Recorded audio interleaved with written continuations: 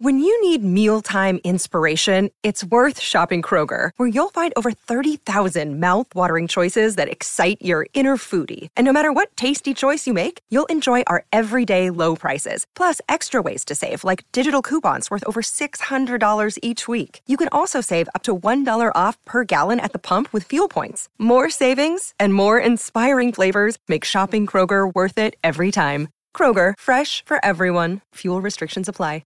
Another day is here, and you're ready for it. What to wear? Check. Breakfast, lunch, and dinner? Check. Planning for what's next and how to save for it? That's where Bank of America can help. For your financial to-dos, Bank of America has experts ready to help get you closer to your goals. Get started at one of our local financial centers or 24/7 in our mobile banking app. Find a location near you at bankofamerica.com/talktous. What would you like the power to do? Mobile banking requires downloading the app and is only available for select devices. Message and data rates may apply. Bank of America N.A., member FDIC. Welcome to everything you wanted to know about zombies, but we're too alive to ask. I'm Jonathan London from Geekscape. I put this panel together because I love zombies. To my right is Gavin Hignite from FearNet. Hey, everybody. To his right, Sean Kirkham from Skybound. What's up?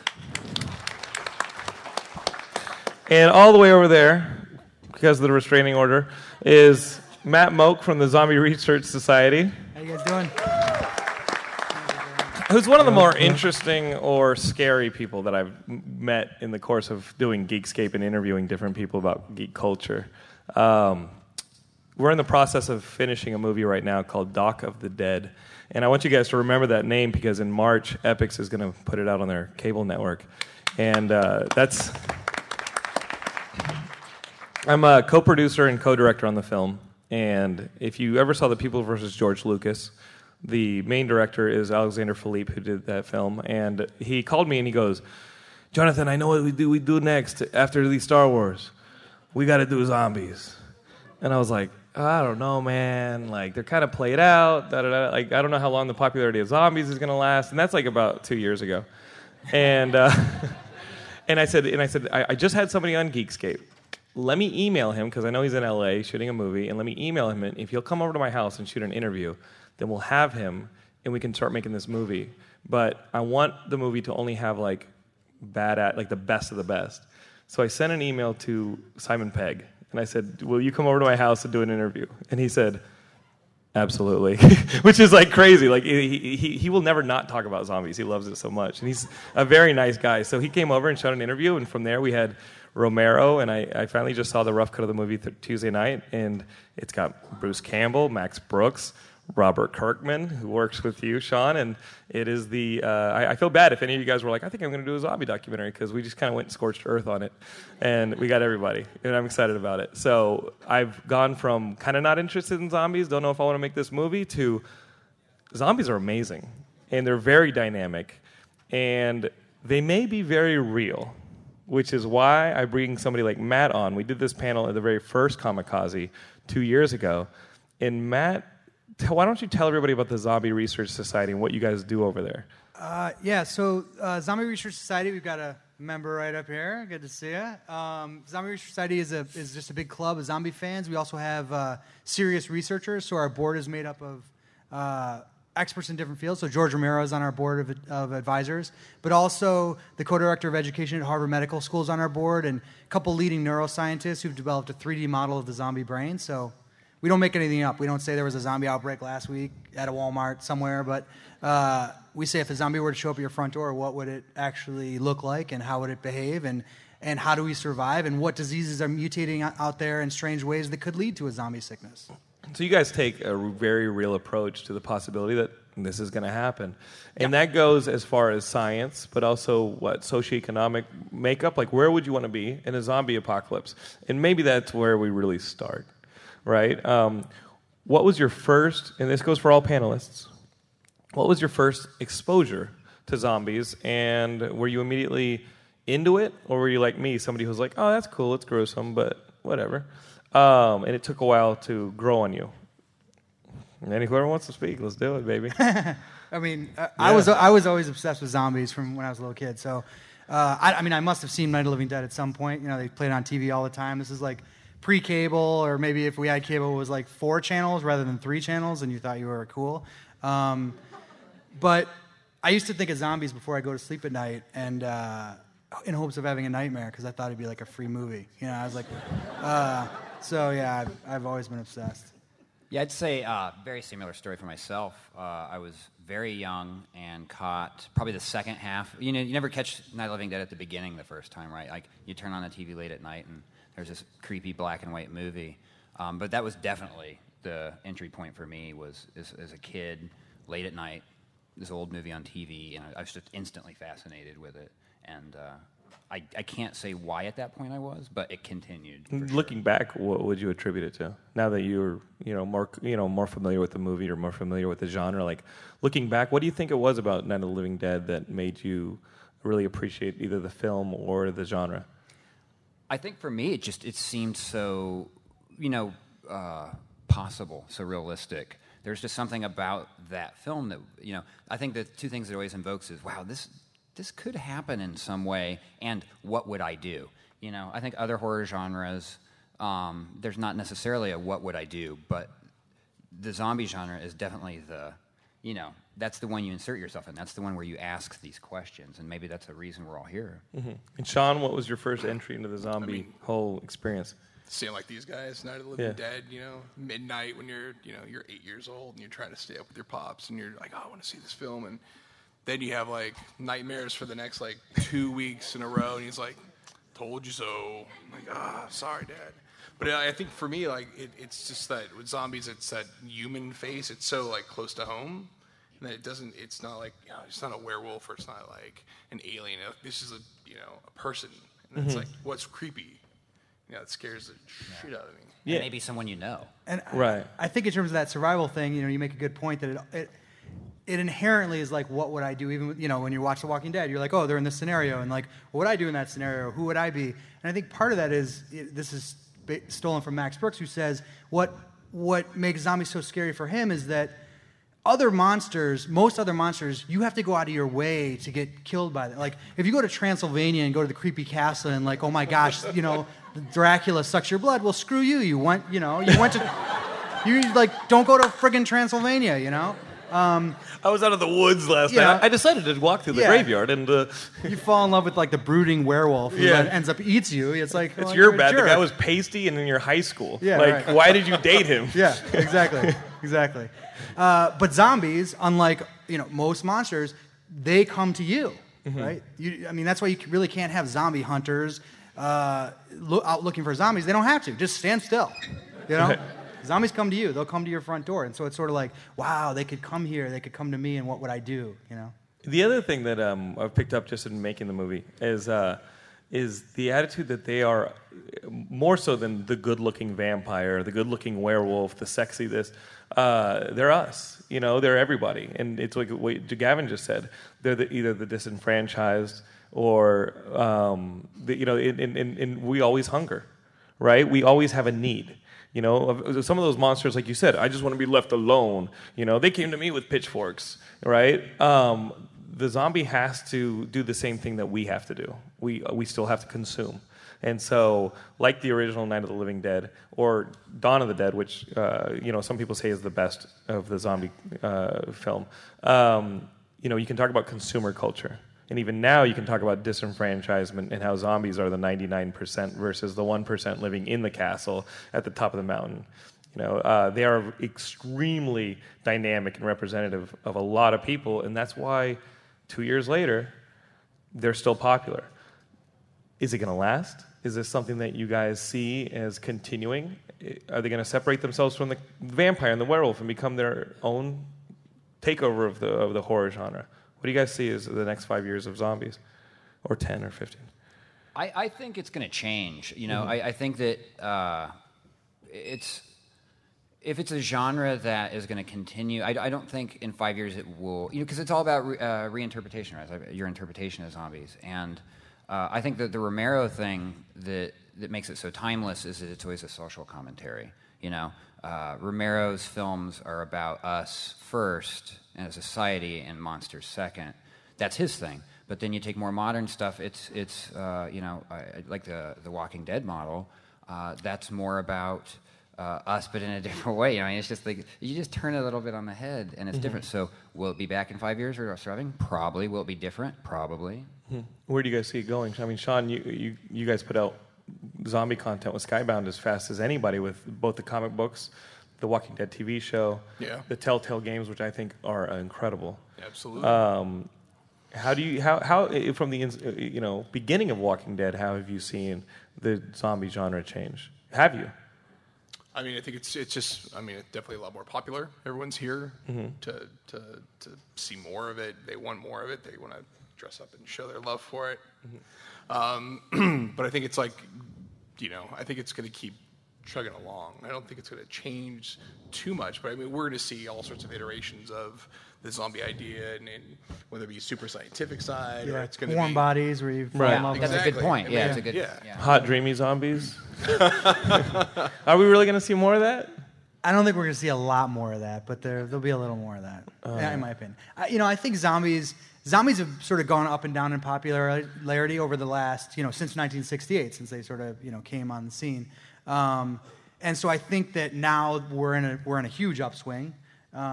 Zombies always seem to be more popular when times are bad.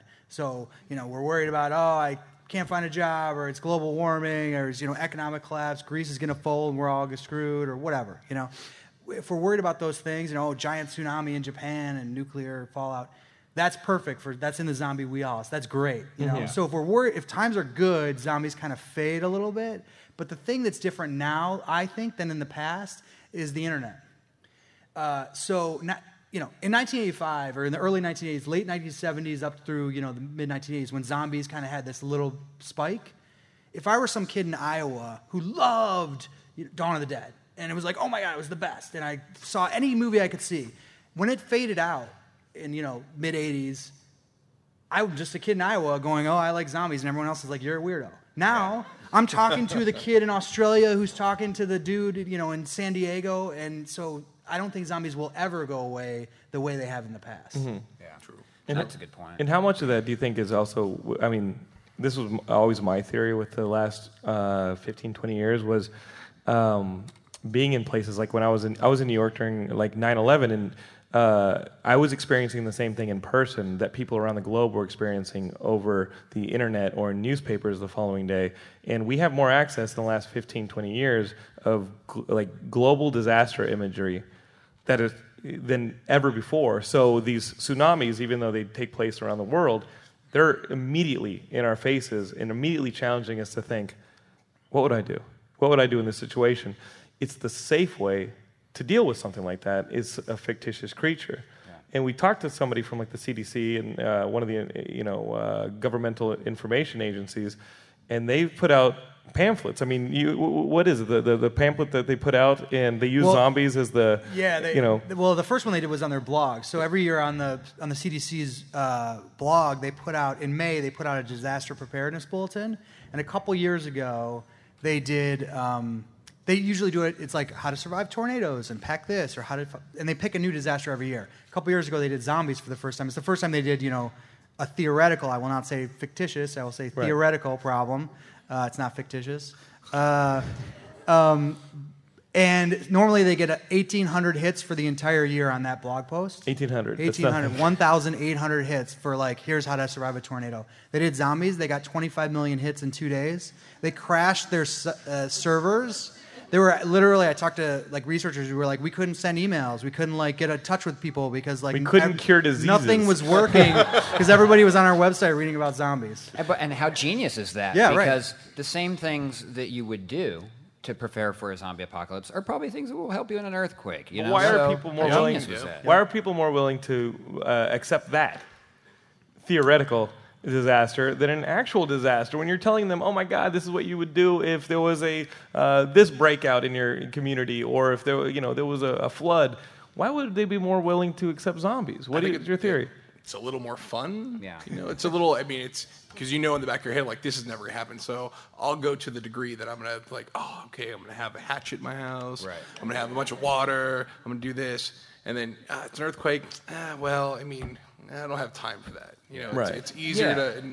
I mean, to both points, it's the escapism, right? I mean, it's to the point about, in hard times we turn to escapist fiction, but it's one that is just right along, like our reality, right, or what could or could happen. So we're pretty prepared, is what you're saying, because that's the one that we're prepared for.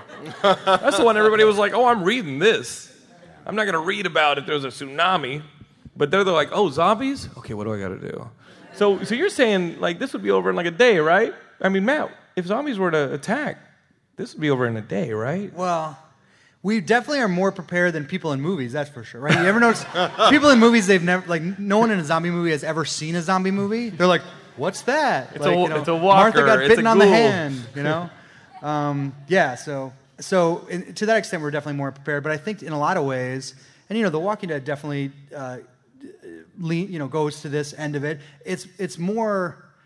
There are a lot of other concerns besides just the zombies, right? Mm-hmm. I mean, so they're all. It's like it's not a video game. It's not most video. It's not just like I'm gonna get a shotgun and blow a bunch of zombie heads off and like get high score. It's like you're gonna die of dehydration after you get cholera and have diarrhea to death. When are they gonna do that episode? It's just everybody on toilets. That's a season finale. Are you digging all those holes for graves? It's like, no, these are outhouses. Set your DVR tonight, 9 o'clock. 9 o'clock tonight, guys. Let's watch that episode. Everybody gets the craps. Hey, man, run it up the chain and see what you can do, Sean. Yeah. I'll make a call. Yeah. We text him right now. It's a story idea, right? I'm sure there's somewhere else you can work. Oh, come on, really? He's the guy who suggested it. I was going to say, speaking of technology too, you brought up, there's also the social aspect now that exists. That kid in 1985 who loved Dawn of the Dead was lucky if one other guy in his high school or girl. He was really lucky if there was a girl that liked it, right? That was us, right? But now, not only can you connect online, but in person. Zombie walks are huge. FearNet participates with the San Diego Zombie Walk every year, and let me tell you that that is a community. That is we see everyone come together. Everyone. When do we see people like this? When do we see a 80-year-old man and a 3-year-old child in the same garb freaking people out? Right. So I think that technology has allowed also a community build around this genre that just was never possible. I mean, when I started getting into this stuff, it wasn't. I guarantee it. Why aren't there werewolf walks and mummy walks? Werewolf walk. It's going to start next year at Kamikaze. I'm vampire walk. Definitely more of a run. Yeah, I'm going to start the Creature from the Black Lagoon walk. Or swim. It should be a swim. We all just kind of go swimming together. You imagine these kids in zombie walks are probably hooking up, getting to meet each other from the internet for the first time, and get them all in bathing suits. Yeah. Maybe. Yeah, because that's not scary. Hey, to each their own, brother. Don't judge. I was born looking like this. I got to conceal part of it in water. So, Matt, you deal with science. You deal with scientists, both on the board and as members of it. What's the reality of some of this stuff? Like, we can just start with virology. Is there stuff out there that could actually simulate or produce a zombie apocalypse? Yeah, well, I mean, the short answer is yes, in my opinion, yes. But if you, the first thing I would say is that if you look at sort of the new wave of zombies in literature and certainly in cinema, you've got what I would call the living zombie. So if you take it like 28 Days Later, right? If you're all familiar with 28 Days Later, it came out in 2002. Any fans? Yeah. Right. So when that movie came out, Danny Boyle, who directed it, who went on to win an Oscar for Slumdog Millionaire, said it's not a zombie movie, right? He's like, oh, that's not a zombie movie because they don't die and come back to life. It's an infected movie, or they're just infected with the rage virus. George Romero agreed. He's like, hey, it's not a zombie movie, right? To me, I would say, watching it, I'm afraid of zombies now. Somehow along the way, I went from like hoping to have nightmares to like really being, I realized they could eat me too, and now I'm like terrified. I don't go to zombie walks. I think they're like terrifying.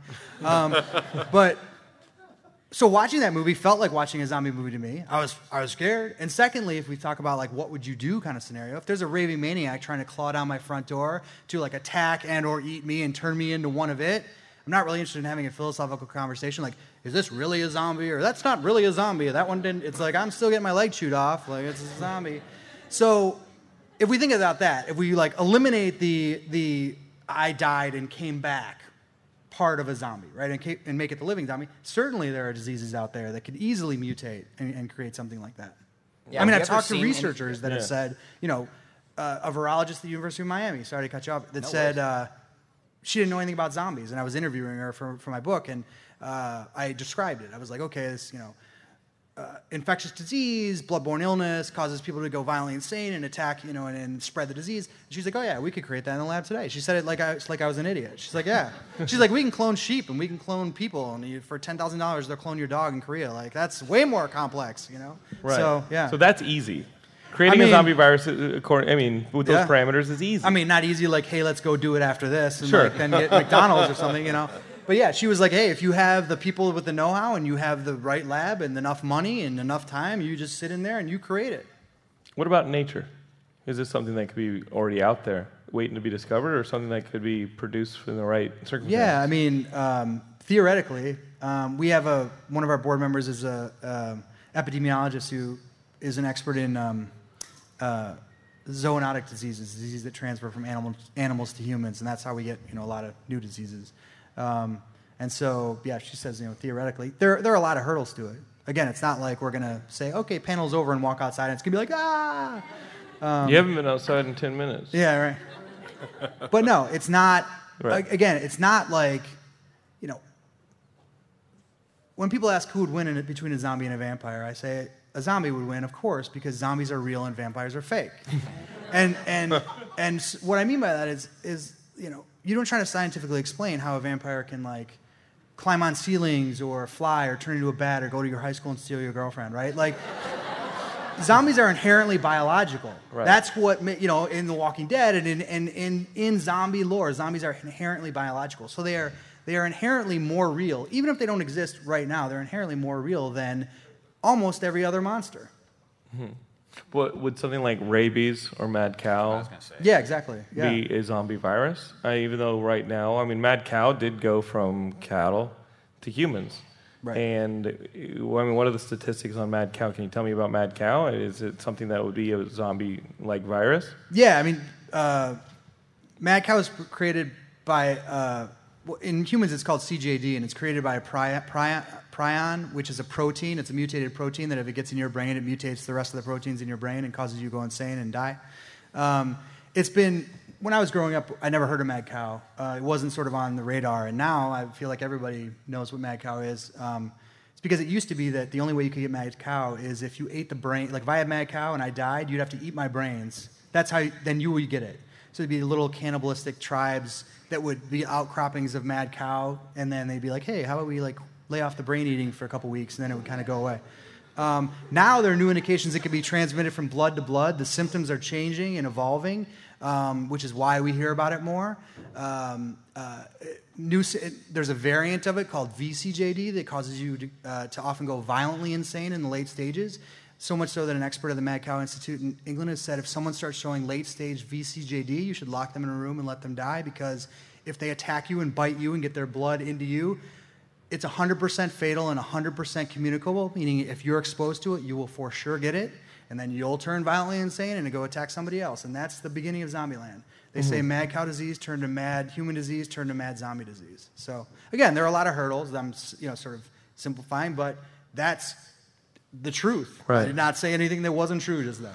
I interviewed a neuroscientist down at UC Irvine for the film, and his name's Dr. Cribbs, and he is working on a vaccine for Alzheimer's. There's no cure for Alzheimer's, but there's a vaccine because your body can get sick. All the different parts of your body can get sick. You can get stomach illness, you can get lung, but your brain can't get sick very easily. There's something called a blood-brain barrier that keeps the things going in and out of your brain, like oxygen, clean.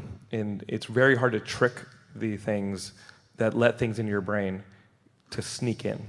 And Alzheimer's is one of those diseases that has tricked the brain into letting it sneak in and start what it does, which is start eroding your brain. And it erodes parts of the brain. It doesn't erode the frontal lobe. Like it doesn't erode the parts that would like keep you from grabbing someone in public or act crazy. But he was talking about these prion diseases, of which that is one of them.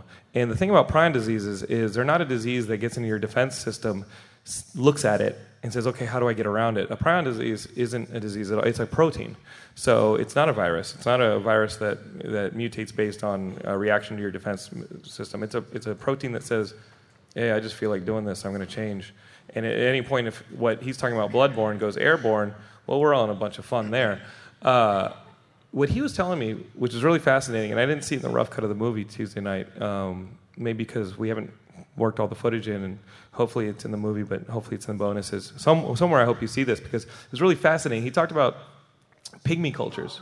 Cannibalistic pygmy cultures actually do things like eat the brain, and that would cause the protein folds necessary to spontaneously create one of these prion proteins, and out of nowhere, in like a cannibalistic culture, you would immediately have something similar to a mad cow disease that would cause more cannibalism and more human-on-human violence, and then there you go.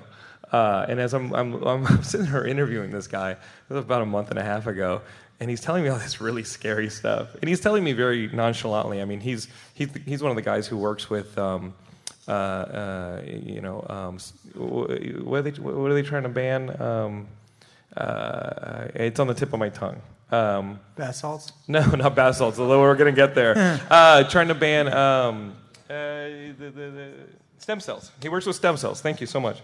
He works with stem cells, and that's what he's trying to do to try and create this vaccine for Alzheimer's. He says you can create a vaccine that will stop, create a blockage to keep these things from getting to your brain, and then you can cure yourself of these kind of proteins, but we haven't done it yet because we haven't figured it out for Alzheimer's.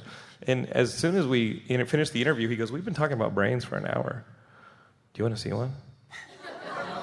Because he's got tons of human brains in like a fridge at UC Irvine, and he takes me back to this thing, and I'm looking at the camera like, keep rolling, keep, like, even if I yak, keep it rolling, you know? And we go into this fridge, and just like it ain't anything, and keep in mind, he's been working with human brains for like 40 plus years.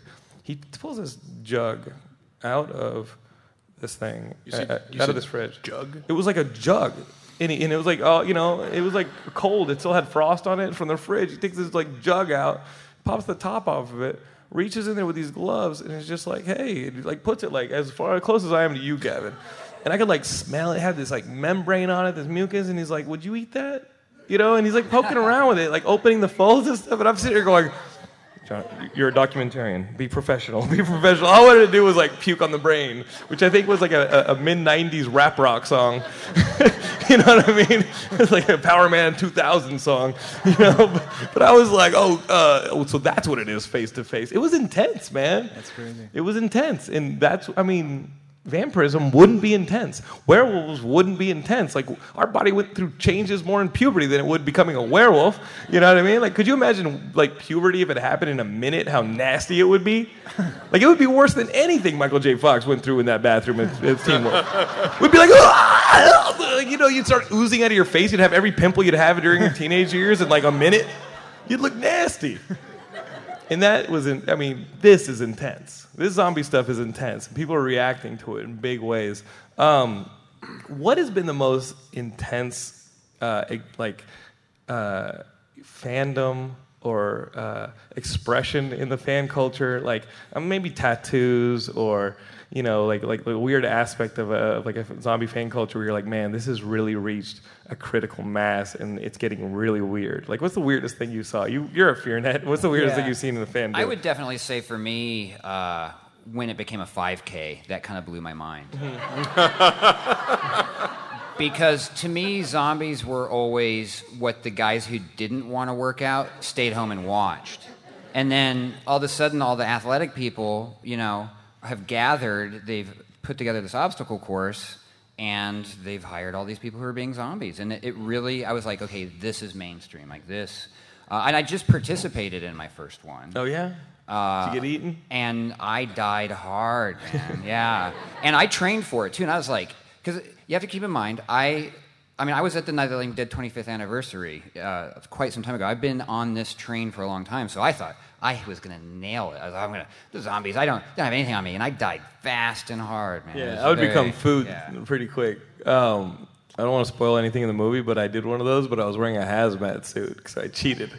I was like, come at me. Well, it's smart you say that because I think that's the one thing I learned is those who will survive the apocalypse are those who don't follow the horde and don't follow the rules. And I wish I would have been a little more clever. Even in the run, I think it in a way reflected kind of trying to survive.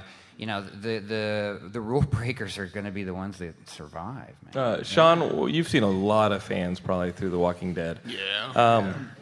What's the one where you're like, all right, timeout, and you do like the Parker Lewis timeout? Okay, I can't do it. Truthfully, it's been the fact that my father is like What? super. My dad's like super into The Walking Dead. He's like, I gotta watch the show tonight. I'm gonna sit in my chair, and he gets his popcorn and all of his stuff ready, and he's the whole ritual. He's he'll never read the books. Of course, he does. He's not a reading man, but the TV show, like he is just so into it, and it's all we talk about anymore. Like it used to be, we would talk about the Oakland A's, we talk about the Niners with him, but no, now it's all zombie all the time. And it's like the guy, he's like 65 years old, retired, and it's like this is what he's focusing on now. It's crazy. It's crazy how big and widespread the fandom is. That like now you have a relationship with your father. Well, I mean, I've had a relationship before. I mean, it has gotten a lot better. I'm like, hey, Dad, here's some free shit. Want a T-shirt? You want a hat? Now he's proud of me. But I mean, would your dad ever have he was not into horror. He wasn't into zombies at all. But this one, he is liked it TV? that stuff, but I never got into it. Yeah. He's just like, if it's on, he'll watch it. But he's never he wasn't fascinated and didn't just dwell on it. What is it about The Walking Dead? I don't know. Specifically, The Walking Dead at wish I knew. Skybound. What is it? I mean, does Robert have an answer for this? Dear God, no. I mean, what is it about The Walking Dead, guys, that brought it to a critical mass above and beyond what decades of Romero movies did? Well, I think also, The Walking Dead, or the Omega Man. You've got the ability for it to be. It's now it's on weekly as opposed to all right, you gotta you get a Romero movie once every 20 years, whatever his frequency is, or zombie films every couple of years. But this is something that's it's in your house every week. You're talking to your coworkers, you're talking to your friends every Monday morning. You're like, holy shit, did you see that last night? I can't believe the governor did that. What the fuck? Yeah. And it's just you get to have that interaction. It's the social thing we talked about earlier too. Everyone else is talking about it. So that's where it really comes from. It's just amazing, little perfect time for everything to come together. Well, I think too the quality. I mean, it's great drama, whether it was dramas, zombies in it or not. And I know people who do not define themselves as zombie fans. We have people, Fear Net, we're always asking, "Are you a fan of horror?" And they're like, "No." "Oh, you watch Walking Dead?" "Yes." That's horror, It's just really well done, well told drama that happens to have a zombie crisis in it. I think the quality really helps. When the comic first came out, I remember the solicitation. And I remember Robert Kirkman doing all these different interviews about it. And what caught me really was before the first issue came out, he said, what if a zombie movie didn't end at 2 hours? Mm-hmm. What if you then had to live in this world? For me, that's always been the greatest thing about The Walking Dead is you have Dawn of the Dead or any of those zombie movies, and once the threat has been temporarily averted, you still have to live there. You still have to recreate society, which the books are kind of going into now. You still have to kind of have some vestige of a life. And then it really becomes about survival, not the short game, but the long game, which I think we're all seeing. With something like Katrina, that was the short game. And then we started to look at ourselves and our leaders and say, okay, what's the long game? Yes, we had an awful situation happen in New Orleans. How can we not repeat this? How can we build from this? How can we grow from this? And it's, resonated in something like The Walking Dead. And that's what got me to pick up that first issue was, oh yeah, after Ving Rhames kills all the zombies. And poor guy's on 20 million of these zombie movies now, and I love Ving Rhames. After he kills them all, now what do we do? And that's been really fascinating, What would you attribute it to, Matt, in your research? What's that? Oh, the popularity? Mm-hmm. Yeah, I think all the points that you just made are very good. Ditto. And just in general, I think it's the perfect time. You know what I mean? I mean, it's a great show. Really great show. Very great. books, really well written, sort of great story, and also just like the perfect time. You know, I mean, I don't know. You know, if they were being written in 1980, maybe it would not have been, you know, led to so much stuff. It's just like perfect storm. As much as we love The Walking Dead, what's your favorite zombie movie? Is it the Night of the Living Dead? I think it's the greatest horror movie ever made. Yeah, I mean, that's Night of the Living Dead, Right. just because how influential, more because of how influential it has been, and like how, you know, what it's meant for horror in general. But yeah, I always feel a little cheesy saying that one because it's like it's so obvious. Yeah, I feel the same way though, and you know, I watched it a couple of nights ago for Halloween, and I really tried to put myself in, because we're spoiled, right? We've had 30 plus years of zombie history, but I really tried to watch it thinking, no one's ever really seen something like this. You know, I was really trying to put myself in the seat of that person in 1968. I was reacting to the screen. Wow. I was like, Terrifying. When it breaks out, it starts with a child. That's so messed up. I thought you had a cold. Yeah, you're right. Nothing tops the electric complex and that trowel scene where the little girl has the garden trowel. Like nothing tops that. That is so hardcore and so messed up. Sean, what would you say is like the top? I kind of have to agree. It's just the one- one. It's because I think it's because really, like, I think when I saw it, I was so young, and it's just that in your head, you can't get rid of it, and you'll never let go of that stuff, you know. I didn't see it until like grad school, and What? it still messed me up so bad. I mean, as an adult, I'm watching it as Yeah, seriously, I get mean, out. you know, as like an adult, it's like messing Yeah, it's good. me up, and I'm sitting there going, well, I understand being scared of this as a kid, but as an adult, it was really warping me. Yeah.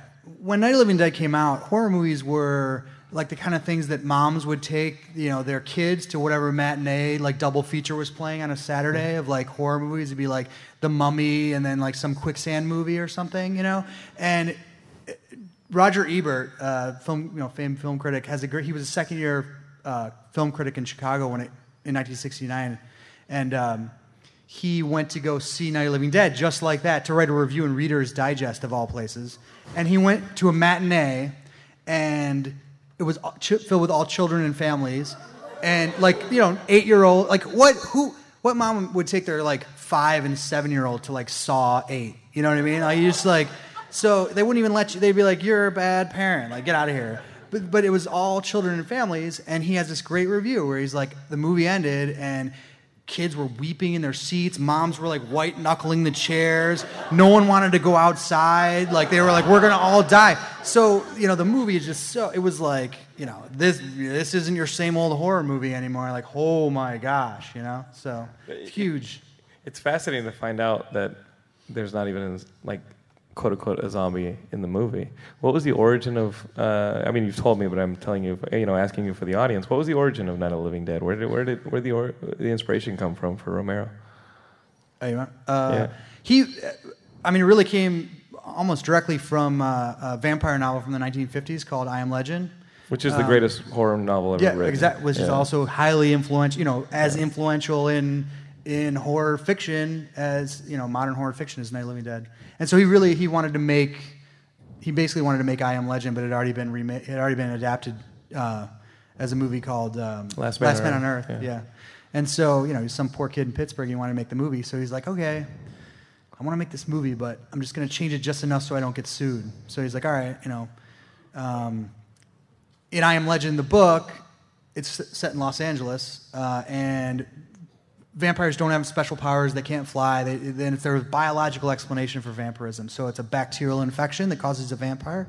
And vampires are running around like hordes of vampires. They're trying to suck the blood of every last living person. So it kind of sounds like, you know, what we think of as modern zombies. Mm-hmm. Well, I was going to say, too, and it also came down to budget for him, right? Yeah, oh, totally. I mean, yeah. He wanted to make his money back. And I think that's something that also keeps pulling in. I mean, how many here are horror fans? Okay, and how many here are making something or are interested in filmmaking or want to make your own horror projects? Right? So there's some crossover there, right?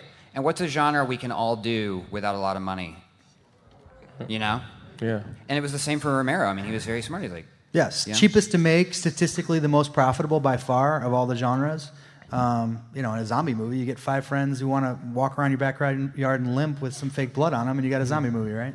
But he didn't introduce the brain eating then. He introduced the infection, and that's why zombies then were different than the Haitian voodoo zombies of just having like a cursed servant or having somebody possessed and under your command. Yeah. He introduced the idea that if you get bit, you turn, and that was like the first time there. But it wasn't until like '85 when Return of the Living Dead that the brain thing was introduced, was it? And a lot of people confused that. It was so powerful too. Was that Dan O'Bannon's Return of the Living Dead? Return of the Living Dead, yeah. It's the first time they ate brains, yeah. That they ate brains, but you think that brains was maybe something that started in 1968. It's crazy that we thought that for so long, but it didn't really show up until 1985. What made it so prominent when Dan O'Bannon did in Return of the Living Dead?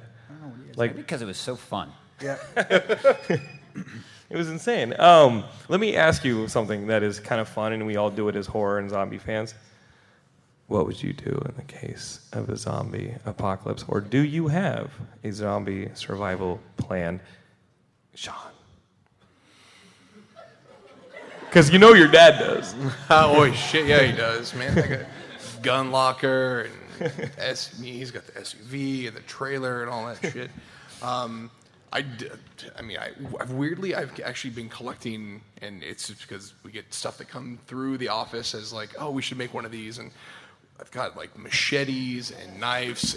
And, like, people put that in the mail? I get all sorts of like survival gear, and so no one else in the office cares or wants it, so I actually take it all. And I've got this huge trunk like at home, like it's in the kitchen, and actually you can pull it out from the drawer. It's like one of those big Tupperware tubs, but it's like literally it's like first aid kits and like knives and hatchets. Dude, you're so ready. I would. Come on, seriously, I'm going to be the fucking first one to die. But I'm going to go out trying at least. Right. And whoever stumbles across my dead body is going to be score. It's like, I just found a treasure chest. If we cook them, we have food. Yeah. Yeah, I was going to say, my plan is that I'm going over to his house. So. Yeah, that sounds crazy. But we all live in L.A. We're kind of there's a lot of you guys. And as Matt tells me all the time, what is the equation? Yeah, population density is bad. You want to stay away from other large groups of other people. That's bad. Because there's a lot we don't know about the coming zombie plague, but one thing we can all agree, people make zombies, right? Mm-hmm. So without a lot of people around, there can't be a lot of zombies, right? So we're in bad situation. We're in really bad shape. Yeah. What's the worst place in the country to live? New Jersey. And New Jersey. No. In the case of a zombie apocalypse. Oh. New Jersey. Why New Jersey? Well, we broke down every state in the United States based on like 20 different categories on zombie survivability. What are some of the categories? Topography, climate, public health infrastructure, military presence, gun ownership rate. Intelligence. And in my opinion, population density is one of the most important categories. So if you look at New Jersey, let me take a state that scores high. Wyoming's got a population density of about 5.6 people per square mile and a gun ownership rate of almost 70%. So we got a bunch of ranchers half a mile apart going, hey, Earl, did you see a zombie yet? No, Bob. Okay, when you do, shoot it. Okay, right? Or New Jersey, population density of 1,000 people per square mile and a gun ownership rate of about 12.3%. So that's a bunch of people that, like, when the Starbucks goes down, they're like, ah, So the entire Northeast is totally screwed. Small states, high population density. If you need a good reason not to move to New York City, that is a great reason. But yet in World War Z, they successfully get out of Philadelphia at the beginning of the movie, only to then turn around and go to like Trenton or Jersey City to look for supplies. Yeah. They won. You know what I mean? Like at the beginning of World War Z, you have them in downtown Philadelphia. Here's my question right? with World War Z, the movie, though. Who's going to let one of those... It takes 10 seconds, right? They count. Brad Pitt's on that ledge. Seconds, right. He's like, I'm going to count to 10 to make sure that I don't... Who's going to let one of those dudes get on a plane? Right. How'd that thing get outside of Trenton?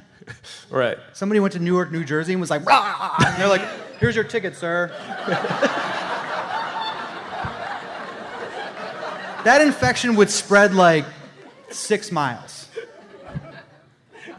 That was one thing that he did tell me long ago was, a dog in your neighborhood gets rabies. It doesn't mean every dog in your neighborhood gets rabies because you can tell the dog has rabies. Right, a dog in a dog in Cleveland gets rabies, and like in London, they're like, oh my God, all our dogs have rabies. It's like, no, there's a dog in Cleveland that has rabies. Fucking shoot the dog. Don't let it on a plane. But if everybody's going, what if it broke out at a rave? I think there's a movie about that. Or an ICP show. Rave to the grave. But now I want to make a movie where it breaks down at the gathering of the Juggalos. And everybody kind of looks like they're zombied anyway. No, what if it breaks out at a zombie walk? That's my problem with zombie walks. Yeah. You can't tell the difference between someone dressed up like a zombie and a real zombie. Why would you want to go there? Doesn't make any sense. So Matt, I mean, having done all this research, what happens when somebody comes up to you and asks you, or tells you, or, because you're the expert, right? And you'll probably get this a lot, where somebody comes up to you at a convention or something and goes, I got the perfect plan for a zombie apocalypse. And maybe they tell you, like, we're going to get on a boat, we're going to go to the mountains, we're going to go to Costco, or, I mean, you hear all this. What is two questions. What's the craziest or dumbest idea you've ever heard? And what's your response to that? I think a pretty bad idea is a oil rig, offshore oil rig. Those are a lot, because you're like, oh, how do you get one? Well, no, you don't have to buy the I know, oil but rig. how do you even get one? How do you get to one? How do you get to one? Yeah. And then how do you free it from the mainland if you get to one from the mainland? Yeah. Well, again, see, I'm kind of obsessed with water. If you don't notice, I've already drank. This is my third bottle of water since I sat down. Thank you. I need it. You guys are dead. Human beings need a lot of water. You're on an offshore oil rig in salt water, you're freaking dead. You're dead in 4 days. So that fleet of aircraft carriers in the movie is like, okay, how'd you guys get supplied? Yeah. I don't know. I think all survival is local, so it's sort of like wherever you are. Anyone that has a plan to go a long distance, I'm like, well, you're probably not. And again, Walking Dead, good example. They're not really that far from where they started, right? For the most, it's like you're not like, oh, I'm gonna go move. I'm gonna go to Alaska. It's the safest state. No, I'm not. I'm in Los Angeles. I'm not gonna get very far from here. Fortunately for me, though, my wife says she doesn't want to survive in a zombie plague if there's not hot shower or happy hour for a long time. But she said I could eat her. So I have like 110 pounds of portable food. I don't even have to like prep. I'm like, so you have all your supplies. I just got a wife that I'm gonna eat. Yeah. So I'm good. You ever gone southbound on the 5 and seen that dude who makes survival shelters you see that sign? I interviewed that dude for the movie, and he makes these underground bunkers, and they're gamma radiation proof because he builds the entrances at a certain degree at which gamma radiation doesn't sink, et cetera, et cetera. He's got all these different things that go into making his bunkers. And I said, well, if the zombie apocalypse happened, would you be able to get to one of your bunkers? And he turned to me and goes, I make them in Texas. And I was like, the answer is no. He goes, no. He goes, no, I would be dead. I make them in Texas, and I make them all everywhere but Los Angeles. And I guess California, they don't actually let you make a bunker. They because they don't want to make another Waco situation. So actually making a bunker, you have to make a shelter, right? You have to make a survival shelter. But where do you find the land? Where do you? And again, how would you even make it? There's websites that I've been researching where people will sell you space in a survival shelter in Barstow, right? And it's space, meaning you just have a little part of a place with a bunch of strangers, and let's say you buy 2 tickets. So I need a ticket for me and my wife, and then my sisters and my parents are in town. I'm gonna say, so you can't come. So then all that food that everyone has that's supposed to last in this timeshare that's supposed to last 2 years, when everyone brings their neighbor and the nice lady next door and my grandma's in town, and all of a sudden your food lasts 2 weeks and no one's getting along because they're a bunch of strangers, and it's like. So Sean's house is the best solution, is what you're telling me. Yeah, we're gonna step over. Sean's house is only second to Sean's dad's house, right? Dad's got it on lock. Dad's got it. We only have a few minutes left. I think we have 5-10 minutes left. But I wanted to open it up to questions from the audience. Is that microphone live in the middle of the room? Whoever's got a question, let's line up behind the microphone and ask away. I mean, we've got Matt and Sean and Gavin. You want Speaking to of that distance thing you were talking about they did this big art. I mean, people can step up. I'm just sort of filling the time. Walk to the other. They did this article.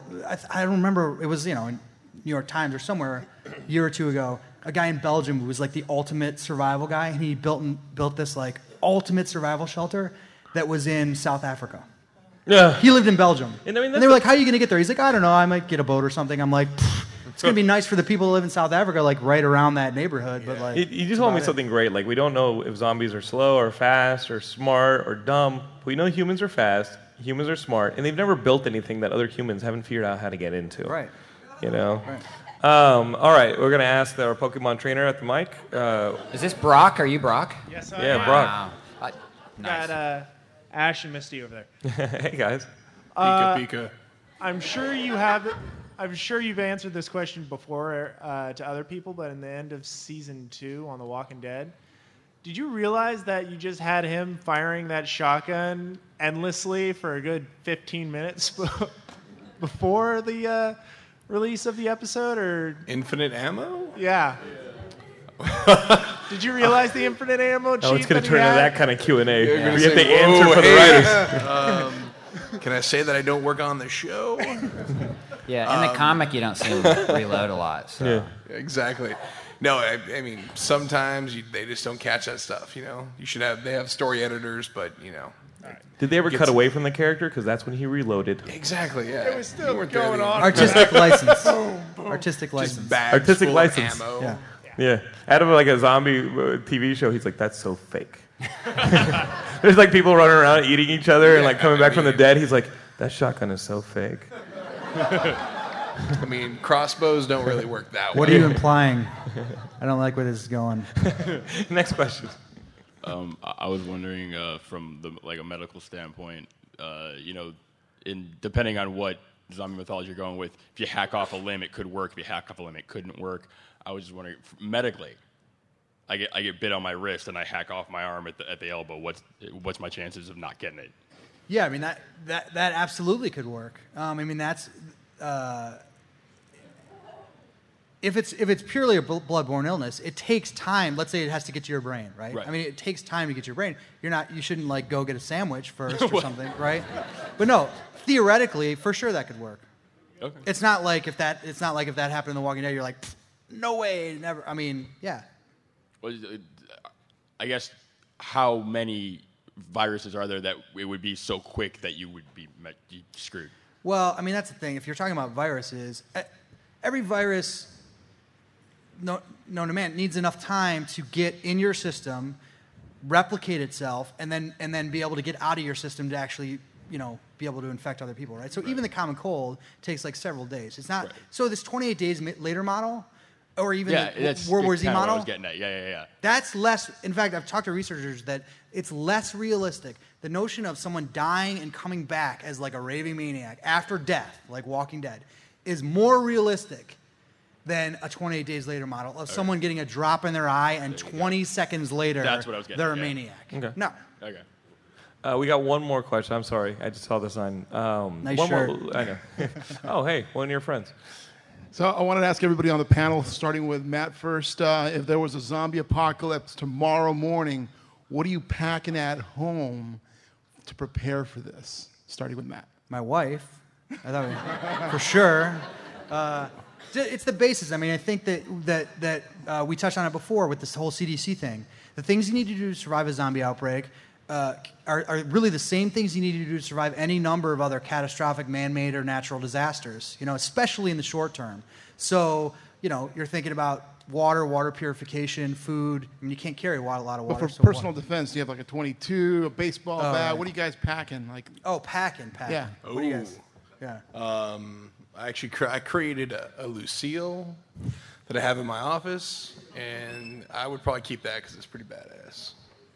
Lucille is in the Walking Dead comic book. It is the weapon of choice. It's a barbed wire wrapped baseball bat, which is pretty effective against survivors. So you have that right now in your house? He has it on the table. It's in my office, actually. Yeah.